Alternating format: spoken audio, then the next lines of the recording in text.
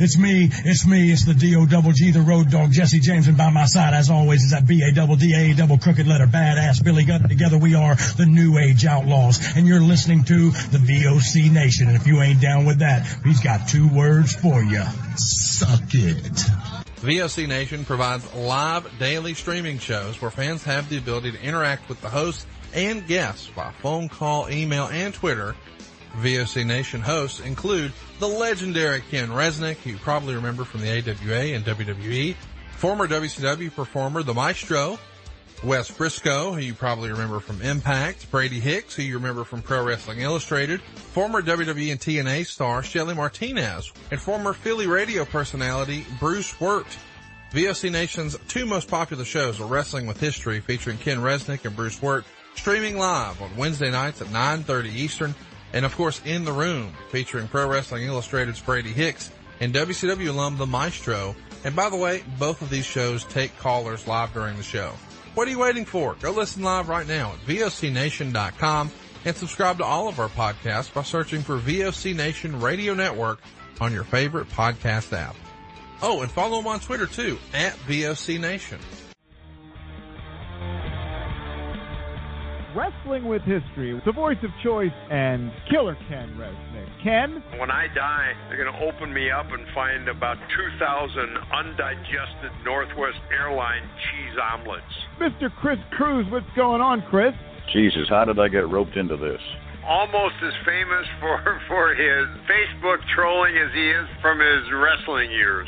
General Adnan went to school with Saddam Hussein. He cried, I cried, he cried, and we're good friends. Adnan lost a lot of family in the Iraqi war. Everybody loves Granny. Wow. Yeah, see, a lot of people don't know that. Yeah, Diller, you guys are busting me up. And I don't think Hollywood's ready for Malcolmania, but we'll wait and see. The bigger you are, the harder you fall. This is Larry Zbyszko, wrestling's living legend. VOC Nation Radio, worldwide.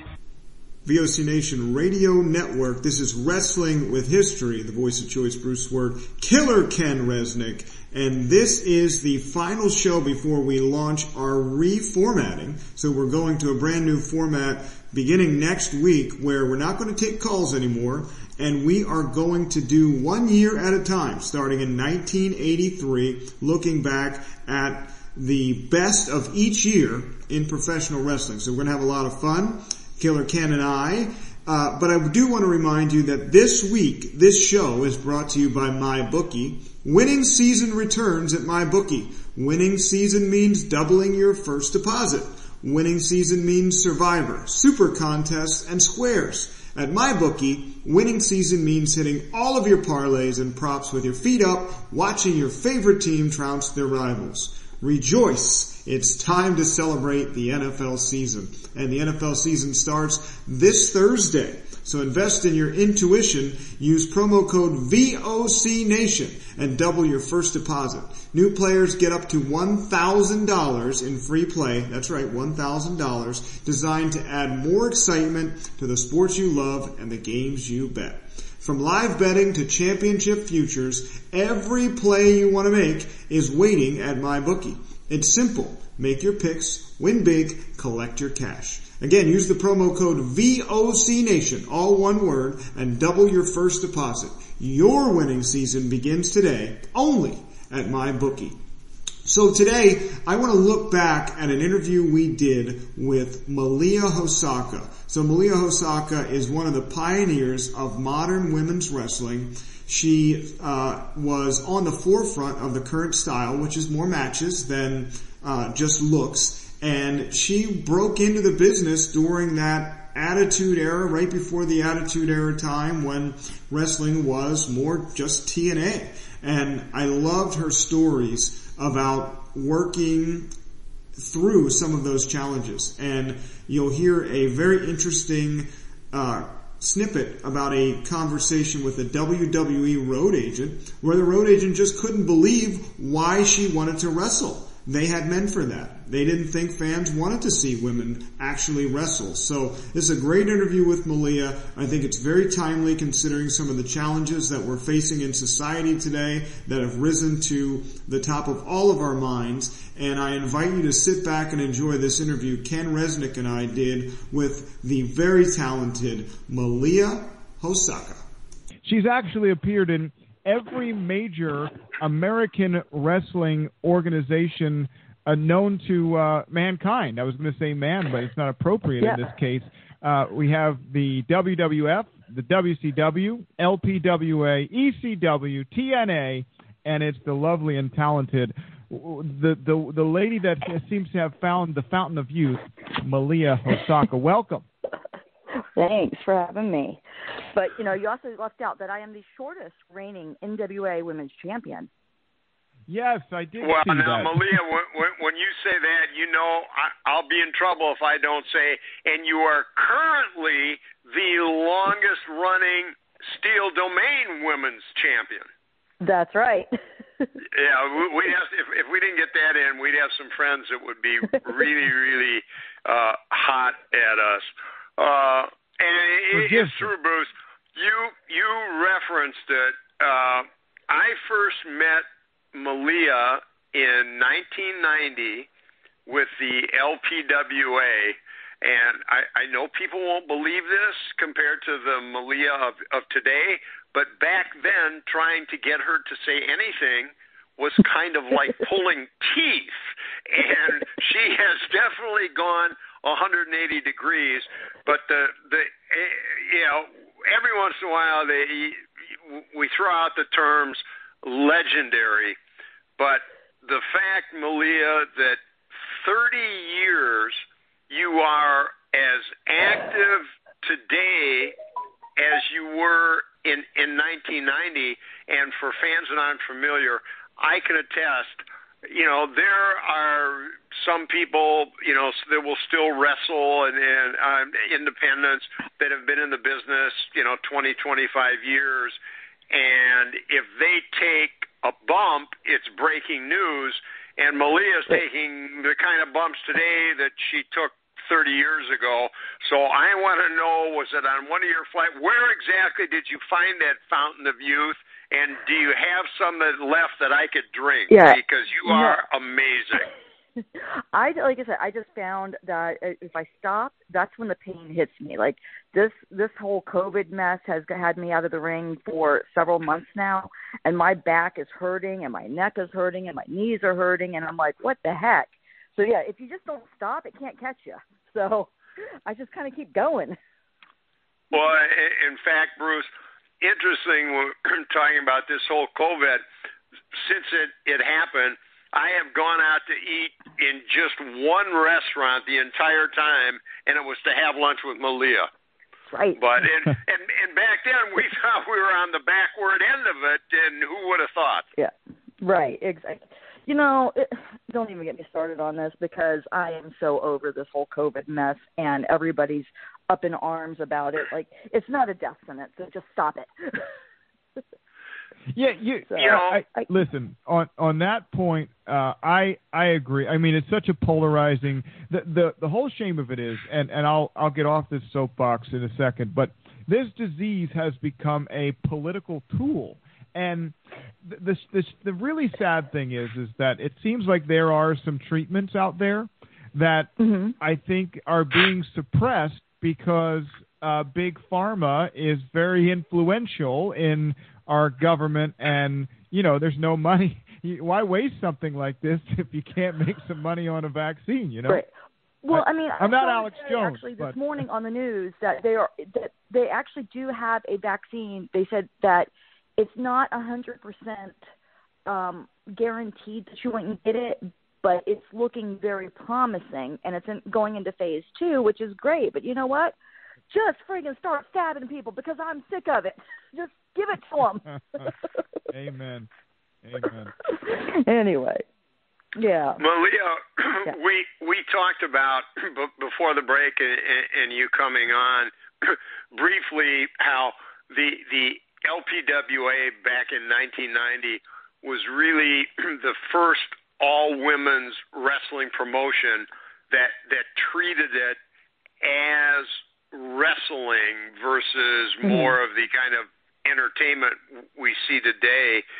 But even back then, can you have ever imagined that it would be a women's match that would one day main event WrestleMania? No, I mean, I'd always hoped. But here's the thing, like, didn't Stephanie and Lita main event WrestleMania? Or was that another big WWE thing? I don't think that was a WrestleMania. It wasn't a WrestleMania. It was just a pay-per-view. It wasn't. I don't think it was a main event match. I'll track that down while you guys are talking. But I don't think it was a main event. I think it was really the first women's match that got a huge push. But I think there was, it was almost more like the semi-wind-up. But it was a big pay-per-view. But, Malia, talk about how, in your eyes, women's wrestling and the way it's viewed has transformed over these decades. Well, I mean, when I came in, I had my veterans like Leilani and Judy and Debbie and Luna, and I mean, these weren't like, I mean, yes, in their day, they were very glamorous girls. They were very, they stood out for who they were in their day. But when I was coming in, we were transitioning to a smaller frame, more petite type thing. But we also were fighting Glow because Glow was out there making fun of women's wrestling. And then, so like, you got the stereotype going of if you were cute and petite, then you couldn't wrestle. You were just a joke. But if you were more of a larger girl, then, yeah, you could be taken seriously as a wrestler. And I think that was a really hard thing to fight. And then after LPWA, wrestling was kind of on a nosedive then, going on a downhill slope, and it kind of went away and became that closet thing that everybody watched again, and nobody really talked about it. It didn't really gain momentum again until I think the mid-'90s when Turner came out with WCW. And then it transitioned from there on into like a TNA. Like I got told, why do you want to wrestle? By one of the then WWF road agents. Why do you want to wrestle? Nobody wants to watch the girls wrestle. We have men for that. And I was like, I can't even believe you're asking me that. I said, I didn't have a career on the independents because I'm tits and ass. I had a career because I could wrestle. People didn't fly me all over the world because I could do a bra and panty match. They flew me because they knew they were going to get a quality women's wrestling match out of me, as well as those that I was in the ring with. And he was just like confounded over the fact that, anybody around that era would want to watch women's wrestling because, that's what the men were for. Malia, we'll kind of get into, what in a little bit, what's come out in the last few months. But talk about how hard was that for you and some of the other women wrestlers to not only kind of, go through that, I guess, almost being insulted, but also how difficult was it for you personally and those you knew to stick with it when, as you said, after the LPWA, it kind of went into the, VHS apartment matches and things like that? Well, it was really hard, but as I said, the good girls out there, they stayed busy, and I was fortunate enough to be, after LPWA, Debbie Combs took me under her wing, and I traveled with her quite a bit, and she would get me bookings. And then, but the girls kind of went, even prior to LPWA and after the demise of it, the girls always kind of had their territories. Like, even though the territories were gone, they weren't gone for the girls, because your independent promoters weren't necessarily of a station where they could fly in girls or they were going to fly in girls. They wanted the local talent. So, like, you had Peggy Lee Leather and Bambi running the Georgia area. Then myself and Luna Vachon and Penelope Paradise kind of had the Florida area.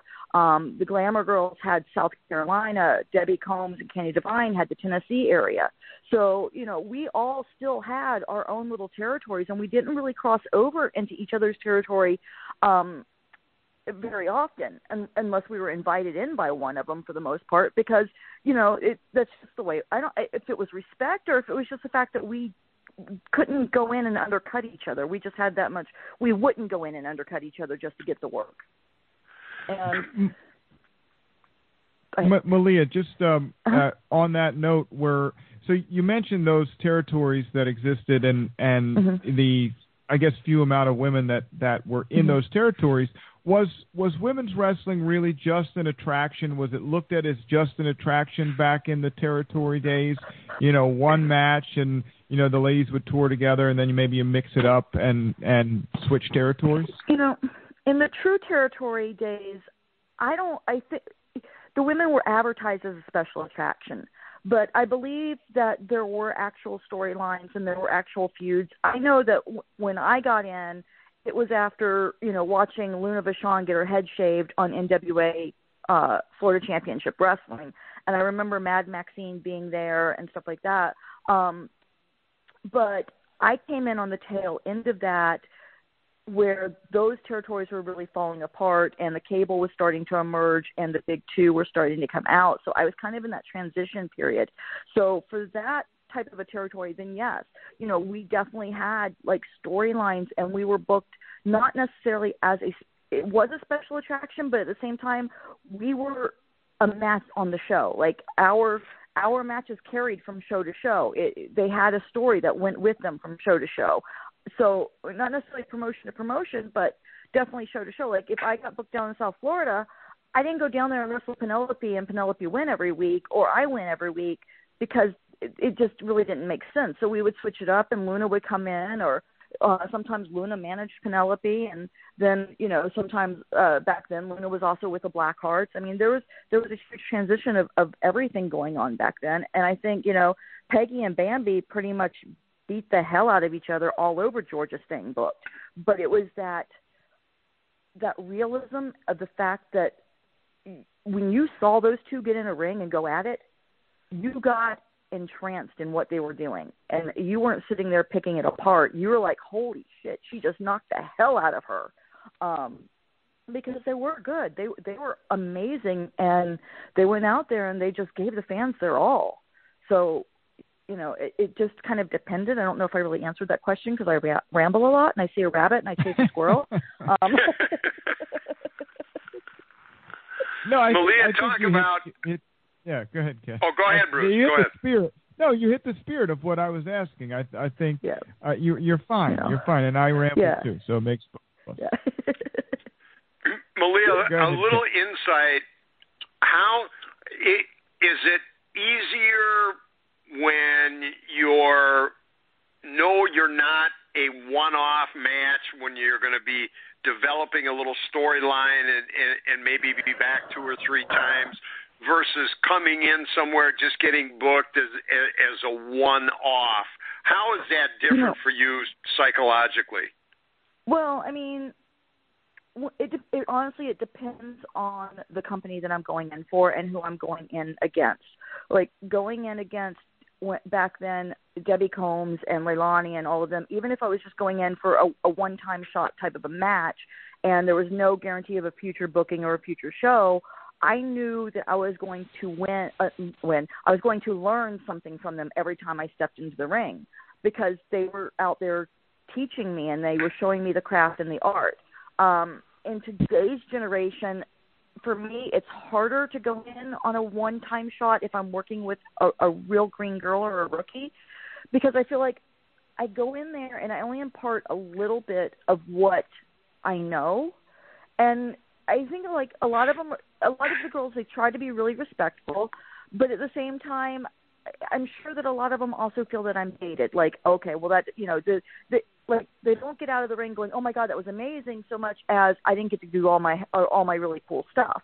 But I don't, if I went back month after month with that girl and I ran a story, then her really cool stuff would get done, but she would start to learn to do it in a way and in a manner that it made sense. And so that when she did do it, it meant something to the match and to the people watching it. So they wouldn't just go, ooh, ah, for the whole match. They'd be like, holy cow, she did this amazing thing. And they would remember it. Because I honestly think that if you ask the majority of your fans today, they're like, and I'm going to be honest, I don't watch wrestling because it's not entertainment to me. It's so much choreographed out there anymore. I'm not sucked into it. But I'm just going to throw two names, Ronda Rousey and Charlotte Flair out there. And I'm going to say, if you watched a match between Ronda Rousey and Charlotte Flair, and everybody's like, oh, my God, it was amazing, you go, okay, what was your favorite part? Well, all of it. No, what was your favorite? Like, what moment in that match did you really, like, what moved you about it?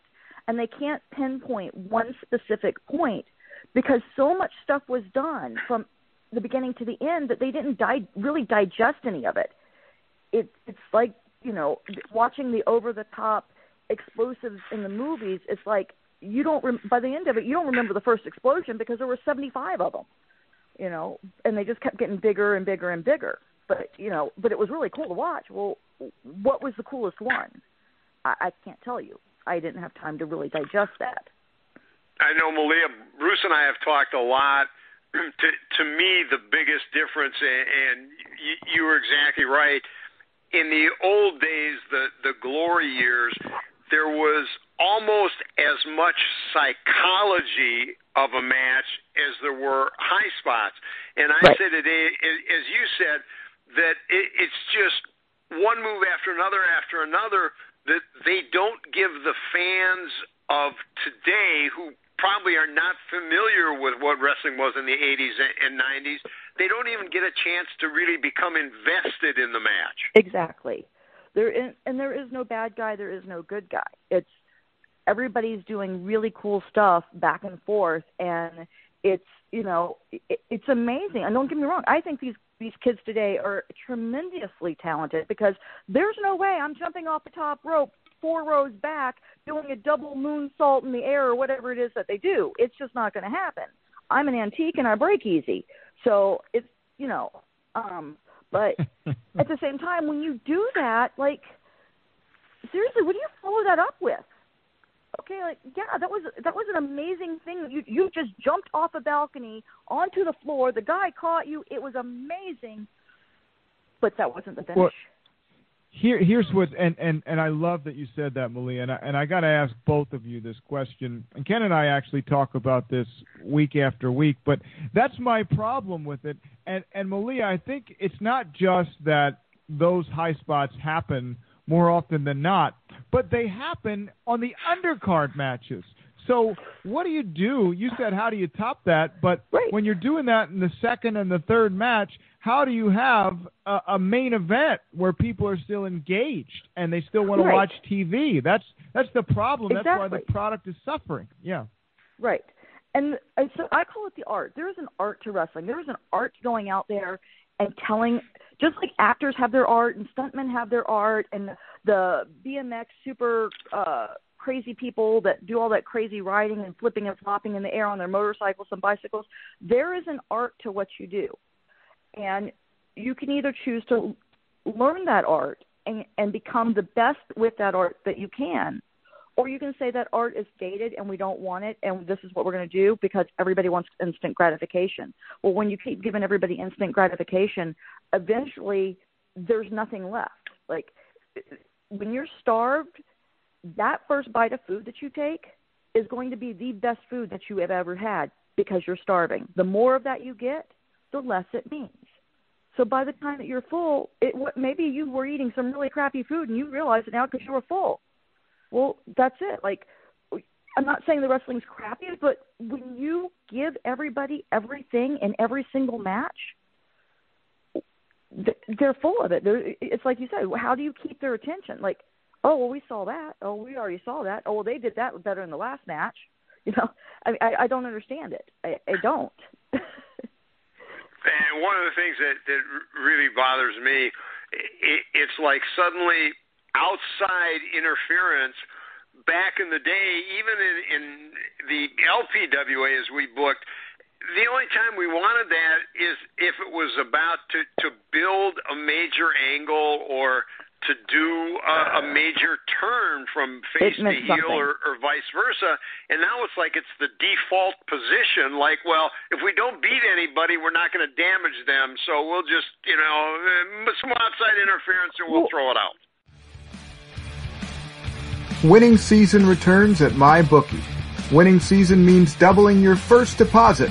Winning season means Survivor, Super Contest, and Squares. At MyBookie, winning season means hitting all your parlays and props with your feet up, watching your team trounce their rivals. Rejoice! It's time to celebrate the NFL season. Invest in your institution. Use promo code VOCNation and double your first deposit. New players get up to $1,000 in free play, designed to add more excitement to the sports you love and the games you bet. From live betting to championship futures, every play you want to make is waiting at MyBookie. It's simple. Make your picks, win big, collect your cash. Use promo code VOCNation, spell it out, VOCNation, all one word, and double your first deposit. Your winning season begins today, only at MyBookie. Well, not only that, okay, so this is my other thing, because in working with a lot of it, I've started doing some tag matches again. And every time I sit down and we start putting a tag match together, the other team's like, well, I'm going to run in and take her out because why would I stand there and let my partner get beat? One, because it only takes 3 seconds to lose a match. Like, I don't get why at the pinfall of every single tag match, the other two partners have to get into it. Like, why is somebody trying to run in and make a save, and why does the other person have to cut them off all the time? It makes no sense to me, because at some point you're making the referee look like a jackass because he doesn't actually disqualify anybody. So at some point he should be going, that's it, you're all disqualified, you're done, get out, I've told you. Because there's only so many times you can say, get out of the ring, get out of the ring, get out of the ring. And then, it's like, disciplining a child. There's only so many times you can say, I'm going to spank you, before they realize, well, nothing's going to happen, so I'm just going to keep doing it. It's almost like today, because the kayfabe era is over. Common sense or believability is just out the window. Right. Well, that's my other. So, yeah, believability is out the window because nobody wants – well, first off, none of the bad guys want to be booed. So everybody's about, who will follow me and how many followers I can get, because I can get some free stuff if I get all these followers and I do this and I do that. So nobody wants to be hated. But beyond that, I don't know how many times I've listened to people go, well, you don't do that because if it was a real fight. Hold on a minute here. I'm showing you how to do something safely, and you don't want me to do it because if it was a real fight. Well, I got news for you. If it was a real fight, I'd just punch the hell out of you, okay? I didn't need Luna Vachon to prove to me that she could kick my butt. I knew it. If I wanted to do real fighting, I would have done real fighting. Well, let me just say, knowing you, if it was a real fight, in most instances, I'd bet on you. So I might get my butt kicked, but I'm a scrapper. You're going to know you got in a fight with me, and that's it. But I've got no shame. If you kick my ass, I've got no shame in that. I fought. I got my butt kicked. I'm still going to say what I want to say. I think I posted that a few weeks ago. So I'm going to run my mouth, say what I want to say. You want to fight me? Yeah, I'll say it tomorrow with two black eyes. I stand behind what I say, and that's how I feel, and I'm very strong in my convictions, and that's just the way it is. And if you want to fight me over that, that's fine. I'm probably going to make fun of you, but it's okay. Malia, you alluded to something, and Bruce and I have talked about a little in past shows, where so many of the talent today, they don't want to be the heel. They don't want to get booed. No. And you would be, I think, just great insight. And you mentioned it earlier, even back to the LPWA. In the locker rooms, booking, putting the matches together, it was kind of like it was forefront on everyone's mind to do whatever they could to build the business. Whereas you talked about, especially like Judy Martin, Leilani Kai, they went out of their way to help and teach and pace matches for the business, for the promotion. Right. Do you think today, with the money involved, that has kind of gone by the wayside in the locker rooms, that it's more of, more about me than the business? I don't know that it's the money involved as much as it is the egos involved. I mean, I witnessed the egos when I was at WCW because, again, LPWA, it was a different, and I don't know how, I only worked for the Florida Championship and some of the other offices that were around at the time very briefly, and I wasn't privy to a lot of the goings on. But like LPWA, from what I can remember, when it was time to discuss what you needed from our match, we went to you. We went to the office, and we sat down and we talked about it. And you told us what you wanted. Well, when I was with WCW, I watched bookers and the writers go to Hogan's dressing room. And then they would leave his dressing room. And then they would go to Sting's dressing room. And they would leave his dressing room. And then they'd have to go back to Hogan's dressing room. Because it's egos. Like at some point in time, somewhere along the line, wrestlers became this, I'm the greatest thing and you've got to bow to me. And I don't see that because I don't care who you are replaceable. Like there's none of us out there that are not expendable. I mean, Vince has proved time and time again that he can make a star out of somebody if he really chooses to do so.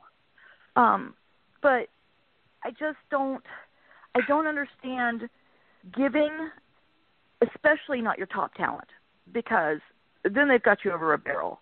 But giving your talent the power to hold you over that barrel, to give your talent the ability to say, I'm not going to do that. Because it makes no sense to me. Because you're here for me. I am paying you. So therefore, you need to do what I need you to do. It's my understanding that Impact just took their title back because the title holder didn't want to do what they needed them to do. They didn't want to drop the title. Now, whether that's true or not, I don't know. But it would certainly fit. But,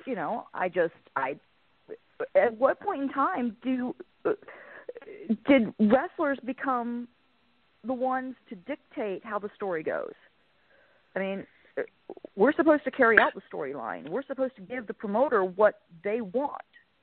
Because if that story doesn't fly and we give them what they want, then it's not on us. It's on the promoter. Well, that was a crappy story. I did what I could with it, But now if you give me a storyline that you think is going to be amazing, and I go, no, I'm not going to do that. I'm going to do this. I'm willing to do that. And you bend and change around. Now all of a sudden it's a piece of crap. Well, now I'm to blame, but I'm not going to tell you that.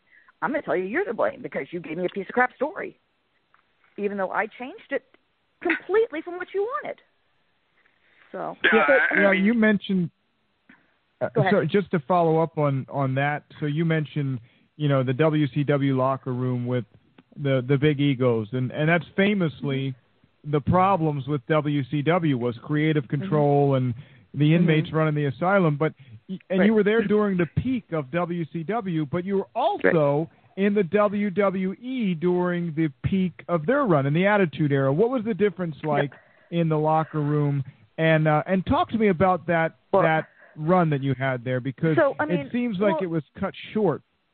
The main difference was WWE paid me to sit home and do nothing.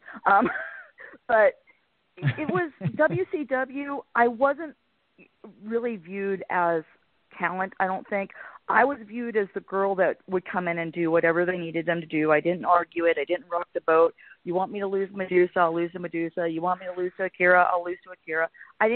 It wasn't ever about winning or losing, and my career's never been about winning or losing. It's about going out there and doing the job that I'm being paid to do to the best of my ability. The only time I ever spoke up at WCW was when they went out there and they had me wrestle Chigusa Nagaya as Zero, and she actually wanted to take a couple bumps for me, and they said no. And I literally think it was a 3-second match. And I told them after that I have no problem putting anybody over, but there's a right way and there's a wrong way. And what they did to me was completely 100% wrong, and that I have a career outside of their company, and I cannot jeopardize that career if that's the type of matches that they want to put me in. Because there's 100 other girls out there that would be happy to go up there and do it, but I'm not one of them. And I was Paul Orndorff I spoke to, and he was very understanding about it and stuff like that. but yeah, it was kind of the inmates running the asylum. I mean, I was just really surprised at the amount of power that everyone there seemed to have when they were in the upper echelon of the levels to control what they would and wouldn't do. And then going over to WWE, I really wasn't there. I was under contract for a year, but I really wasn't in the locker room to experience a lot of the politics that went on, because initially I was supposed to be Papi Chulo's manager. They decided Lita better fit that position, and they put her into that position, which it totally fine. And going with what they did, absolutely. Lita absolutely fits that position a lot better than what I if you tried to make me look like a ghetto hood girl, it would just never happen. I'd be like, yeah, that's just that's like a country western Japanese chick. It just it doesn't mesh well. But didn't you have weren't you? Didn't they have you in like a Rocky Balboa type, from out of the crowd? They did initially. Yeah. So that was kind of my debut thing, was that they had me pose as a fan and come in and attack Ivory, or not really attack Ivory. She challenges everybody. I come in, and then I try to back out of it, and Ivory slaps me, and then I attack her, and then Nicole Bass beats me up. Right. But their mindset was, nobody's going to know who you are because you've never been on our TV. Even though at that point I think I'd been in the business about 13 or 14 years, and I'd already been on WCW's TV. But, okay, whatever. Again, I'm the type that if this is what you want, this is what I'm going to give you, and I will do exactly what you want me to do. So because I didn't make any suggestions and because I didn't speak up, I did it, and 5 minutes after I did it, it was all over the internet who I really was. So now all of a sudden I can't be this anonymous fan, turn wrestler, turn whatever. So I just kind of got paid to sit home for a while. They had given me my contract at that point, but I hadn't signed it yet. I didn't sign it until they contacted me and told me that they had another character for me, which was Aphrodisia, managing Papi Chulo, blah, blah, blah. I signed it. I flew in. That week, Papi Chulo didn't make it in, and then the next week they decided that Lita better fit that bill, and that was the end of my extent of what I had for WWE. I pitched another idea, which they later gave to Molly Holly in a modified storyline, but I wanted to be the Dudley sister. I thought, Ivory had this idea, because the women's division had become such a joke, to bury the women's belt and make this god-awful, hideous belt that basically the loser of the match had to be the women's champion, not the winner. And so the game, like, where you look at each other and, like, you make your fingers in a hole, and whoever does it, gets caught, you hit them or whatever, but something like that, where whenever you do this game and you get caught, you have to do that other person's specialty type of a match. So, like, if Stacey, what was her name? Lawler's girl. But anyways, if she would have gotten it, then you have to do a bra and panty match. But if Ivory would have gotten it, then you had to do a wrestling match, that type of a situation. And I said, well, make me the Dudley sister, and I'll be too dumb to know that I shouldn't be proud of the belt. So when I get it, I'll be like, look, I'm a winner, I'm a champion, and I can be all proud of it. And then Ivory can go dig up the real belt and say, no, honey, if you want to be a champion, you've got to come after the gold. And here the women's division would have been reborn, and it could have gotten some, notoriety as not being TNA, but actually having to have talent and come back around to women's wrestling. But like I said, that instead they released me and then brought in the Holly sister. Malia, before we run out of time, we've talked about how the women's wrestling has really taken center stage and is viewed kind of now almost on an equal footing with the men. But in the same time, in the last few months, there's kind of been a dark side of what a lot of the women have had to go through to get there. Talk a little bit about that. All right. So as far as the dark side of what the women have had to go to get there, I am one of those weird females that I don't believe in the director's chair. I believe that you have a choice. It might not be a choice that you want to make, but you have a choice. If the choice that you made was to sleep with somebody or provide sexual favors to somebody in order to preserve your career, to further your career, to keep your career, whatever it is, that is a choice that you made. And so, no, you were not abused. You were not taken advantage of. You were not. No, you were an adult, and you made the choice to do those favors instead of making the choice that your career could suffer in saying no. Because there are plenty of girls out there that have said no, and whether they've made it or not is neither here nor there. It's just the fact that I know that there are girls that have said no, and there are girls that have said yes, and you can't go back on that. You don't have a right to, in my mind, to go back on that. Now, that being said, yes, there was a period, especially in the WCW heightened era, so I'm going to say late 90s, where for whatever reason, and it wasn't just in wrestling, but I think it was like society all around, it became cool to like drug a girl and date rape her, like drop a roofie in their drink and then just take advantage of her. And I really don't understand why that became so popular. Like, if you want that, there's a morgue, go to the corpses. But I just don't, yes, in those situations when you wake up and have no memory of the night before, or you are in a situation that you did not be in like that, then absolutely, that is a dark side. You have a right to speak out. You have a right to stand up and say, no, what you did to me is wrong. If you were in a domestic violence type relationship, you absolutely have my backing and my support 100% to stand up and say, this is not acceptable. I need help. Or to warn other girls, hey, this person is very controlling. They're very physical. They're very, I don't want you to get caught in that same type of a situation. There's a huge difference between an actual victim that has been raped or a victim of domestic violence versus somebody saying that they're a victim because, oh, so-and-so said that if I did this, they would help me get that. That's not a victim. That's somebody that took an advantage of an opportunity that was put before them because that's what they wanted to do.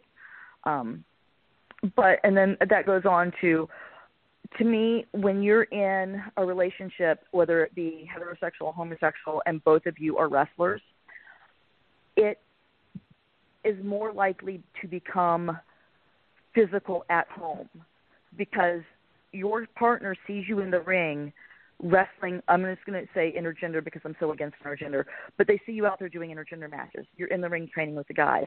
You're taking forearms. You're taking hits.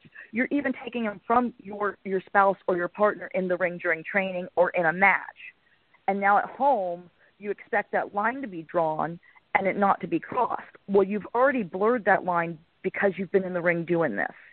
And I'm not by any means condoning domestic violence, but I'm saying that by doing intergender matches and by putting girls in there and with guys, I don't care if they're the same size or bigger or smaller or whatever, by putting guys and girls in the ring, you are saying it's okay to hit a female. And there's no other message behind that. Yes, you can, the feminists can stand up and say, oh, but look, we're empowered, we're so strong, we're equal. But that's not what the guys are getting out of it. The boys are getting out of it that the girl's tough. I can hit her. It's okay if I knock her on her butt. It's okay if I do this because she took it. She took it last night. So there's no reason why she shouldn't take it from me at home. And intergender just sends the wrong message to everyone, whether it's Joe Redneck in the hills or little Jimmy, who's the son of a doctor sitting home watching wrestling with his dad. It sends the wrong message because women should be treated as ladies. Don't strip down naked in front of me in the locker room. Don't strip down to your underwear in front of me in the locker room. I expect you to treat me like a professional and like a lady. When you need to change, say, excuse me, I need to change. I will give you your privacy because I respect you and I want you to respect me. I am not some piece of trash in the back that you get to look at because I strip down to my bra and panties or I strip down naked, and I don't want to be disrespected that same way. And I don't want to be in the ring and have a guy hitting me. So I show that kids it's okay because I can get up. It's not. I'm a very clear. There's a line you don't cross. Sorry. No, I know. Bruce and I talked about it. I never thought WWE for a while. The two big storylines were infidelity and domestic violence, and I'm kind of like going, huh? But right. I know, Bruce, we're up against it. Let me ask one final thing, and then you can close it out. Malia, nobody better with everything where wrestling, entertainment, what's going on in the country. Where do you see wrestling going, both men's, women's, independent, in the next couple of years? What are you hoping for? I'm hoping that it's all going to come back and keep surging forward, because I was a part of WOW, and WOW was just getting its foothold going, and I would really like to see that take off and really go somewhere. But unfortunately, I think wrestling is going to suffer just like a lot of the entertainment and travel industries are suffering. I think it's going to take a nosedive because you can't have the crowds in there together up against each other. You can't have people, the large numbers that they've got out there, because everybody wants to social distance. Well, if everybody's sitting 6 feet apart, it's great because we're social distancing, but look at the cameras. Like when you pan to the crowd, it doesn't look like you have anybody there. Why? Because they're all seated 6 feet apart. And then the whole mask situation, facial expressions are a huge part of it, and that adrenaline that you get, and I think all professional sports are going to suffer from it, for the simple fact that you get energy from the fans that helps you go out there and perform and work through pains and cramps and things that happen while you're performing that you don't notice when you have that energy. Whereas when you don't have that energy out there and you tweak something, all of a sudden you realize it in the ring. You're like, oh wow, and now you pull back. So I really, unfortunately, think the industry is going to take a nosedive. I think it's going to go. The ratings are going to go down. The fans attending events are going to go down. It's going to hurt the independents, and there are a lot of good independents out there. Hopefully, it puts the bad ones out of business. And hopefully the good ones can hold on enough with the fans that they do have. But it's until this COVID is under control and people are no longer panicked about it and thinking that if they get it, it's a death sentence. It's all of entertainment and professional sports it's going to be devastating to them. Yeah, it's going to be interesting to see how things come back if they do come back, and I have a bad feeling we're going to go through. I mean, this was already kind of a down period in wrestling. Right. AEW had just started to re-engage interest and everybody was excited for a Wednesday Night War, but I think you're going to see a real tough time and maybe get back to the mid-90s in terms of popularity before things get better. Sadly, I think so too, and I think it's not even the mid-90s, maybe even the early 90s, when there just really wasn't a lot out there to choose from. Right. But I hope that it doesn't go that far back, but I do think it is going to take a downhill slide. But the plus side to it is maybe if it takes that downhill slide, it'll reset some stuff, it'll reset some mind frames, it'll reset so that when it starts to build again, it'll have a little bit more art and psychology and a little bit slower paced, because you can't go out and do the things that these kids are doing every night for 5 people. You can't. You can't go out there and do it for 10 people, for 60 people. Don't get me wrong. I will give you 110% no matter how many people are sitting out there. But I've managed my entire career not to go into a cage match. I'm not going to do a cage match for 5 people and no storyline. It's just not happening. Sure. Because there has to be, on my end, if God forbid something happens to me, where it's my last time stepping in a ring, I want to know that it was worth it. And that's not worth it. And that's another mindset that these kids need to get through. Is this Malia Hosaka or is this Jim Cornette impersonating Malia Hosaka? I'm not sure. Malia, We're well, over time. So that might be one of the best compliments ever. Jim is outspoken, but he's on point in a lot of things when it comes to wrestling. Mm-hmm. Listen, we're out of time for the interview and the show, but this was such a fantastic conversation with you, and you have so much to say, and I think your mind is a lot to offer for the business. I can't thank you enough for coming on with us. No. I saw some of the comments during the show, and I think the fans appreciated it as well. Yeah. Awesome. Well, it was my pleasure, and thank you for having me on. I mean, I'm really honored. I'm glad Ken reached out to me, and it worked out, and hopefully you'll have me back sometime. Oh, anytime. That's an understatement, and hopefully either there'll be a show in Minneapolis or you'll get to town so we can do lunch or dinner again. Exactly. Hey, I look for those Minneapolis layovers. Don't think I don't. So as soon as I can get a long enough one, I will let you and everybody at SDW know, because I miss all you guys. Well, we miss you too, sweetie. And thank you again for coming on. You were wonderful. Thank you both. I appreciate your time. This is Matt Hardy, and you are listening to the VOC Nation. Rock and Roll Union for the past 2 years has been the place for rock and roll, new rock and roll, debuting rock and roll, and some of the old classics as well. We have welcomed guests from around the world, national artists, and more. We have excited many people by our live events. We've welcomed everybody into the fold, and we continue to do so on a weekly basis. Guys, that is Rock and Roll Union, and that is what we do for you. Saturdays, 6 p.m. Eastern, VOCNation.com. Since 2012, HIAC Talk Radio has been bringing you the best of independent wrestling and wrestling on the worldwide scale, with interviews and other segments now featuring the Wrestling Historian with Craig Ligons every Thursday night at 6 p.m. at VOCNation.com, or go to your Android or iPhone and type in VOC Nation Radio Network and subscribe to the greatest wrestling podcast network in the world. Listen to HIAC Wrestling Podcast today.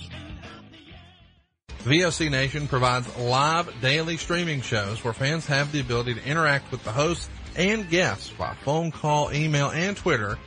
VOC Nation hosts include the legendary Ken Resnick, who you probably remember from the AWA and WWE, former WCW performer The Maestro, Wes Briscoe, who you probably remember from Impact, Brady Hicks, who you remember from Pro Wrestling Illustrated, former WWE and TNA star Shelly Martinez, and former Philly radio personality Bruce Wirt. VOC Nation's two most popular shows are Wrestling with History, featuring Ken Resnick and Bruce Wirt, streaming live on Wednesday nights at 9:30 Eastern, and of course In the Room, featuring Pro Wrestling Illustrated's Brady Hicks and WCW alum The Maestro. And by the way, both of these shows take callers live during the show.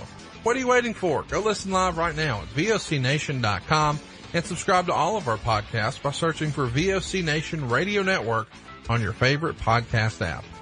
Oh, and follow them on Twitter too, at VOC Nation. Wakey, eggs and bakey. The morning after, right here on the VOC Nation Radio Network. Brady Hicks and Homeboy Rap Boy here. I tell you what, we got a good show right here in the afternoon at 12 o'clock. Eastern Standard Time on the VOC Nation. Talking wrestling, football, news, whatever's going on in the world today. VOCNation.com. The worldwide leader in entertainment. This is the VOC Nation Radio Network. All right, that's going to wrap it up for this week, Wrestling with History. We'll be back next week. The podcast will drop on Wednesday, and Ken and I will review the year 1983. That was the start of one of the greatest professional wrestling periods of all time. It was the beginning of the birth of Hulkamania. So we'll set the stage for the 80s wrestling boom next week, right here on Wrestling with History. So for Killer Ken Resnick, I'm the voice of choice, Bruce Wirt. We'll be back with Wrestling with History right here, worldwide, in the VOC Nation Radio Network. Winning season returns at MyBookie. Winning season means doubling your first deposit. Winning season means Survivor, Super Contest, and Squares. At MyBookie, winning season means hitting all your parlays and props with your feet up watching your team trounce their rivals. Rejoice! It's time to celebrate the NFL season. Invest in your institution. Use promo code VOCNation and double your first deposit. New players get up to $1,000 in free play, designed to add more excitement to the sports you love and the games you bet. From live betting to championship futures, every play you want to make is waiting at MyBookie. It's simple. Make your picks, win big, collect your cash. Use promo code VOCNation, spell it out, VOCNation, all one word, and double your first deposit. Your winning season begins today, only at MyBookie.